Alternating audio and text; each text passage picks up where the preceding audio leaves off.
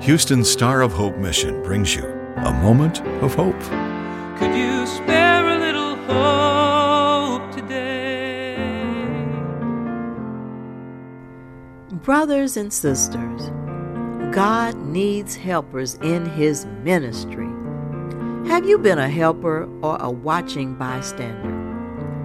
Or have you been like the metal worker named Alexander, who did much harm to the ministry?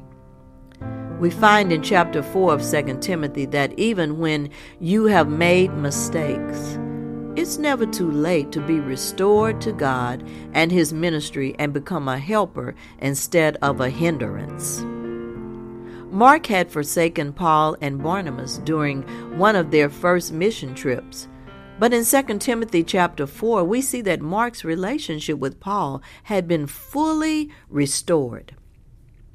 Let's look at 2 Timothy 4:9-18, which says, "Do your best to come to me quickly for Demas, because he loved this world, has deserted me, and has gone to Thessalonica.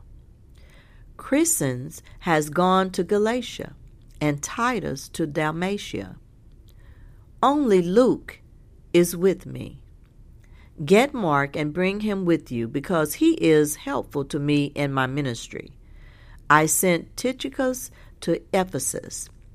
When you come, bring the cloak that I left with Carpus at Troas, and my scrolls, especially the parchments. Alexander the metalworker did me a great deal of harm. The Lord will repay him for what he has done. You too should be on your guard against him, because he strongly opposed our message. At my first defense, no one came to my support, but everyone deserted me. May it not be held against them.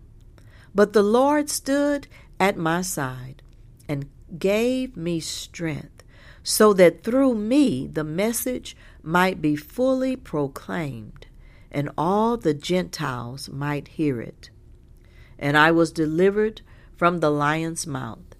The Lord will rescue me from every evil attack, and will bring me safely to His heavenly kingdom. To Him be glory forever and ever. Amen." Brothers and sisters, it is important that we not desert the ministry as Demas did because of our love for the things of this world. Nor should we be like Alexander, who strongly opposed the Lord's message. God has given us all gifts and talents to be used for His glory and for His ministry.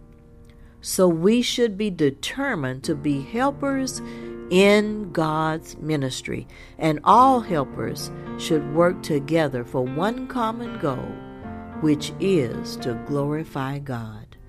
This is Geneva Devon.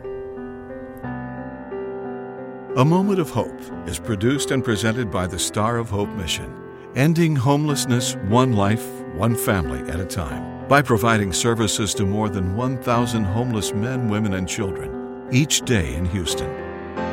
Could you spare a little hope today? For more information or to donate to the Star of Hope Mission, please visit sohmission.org.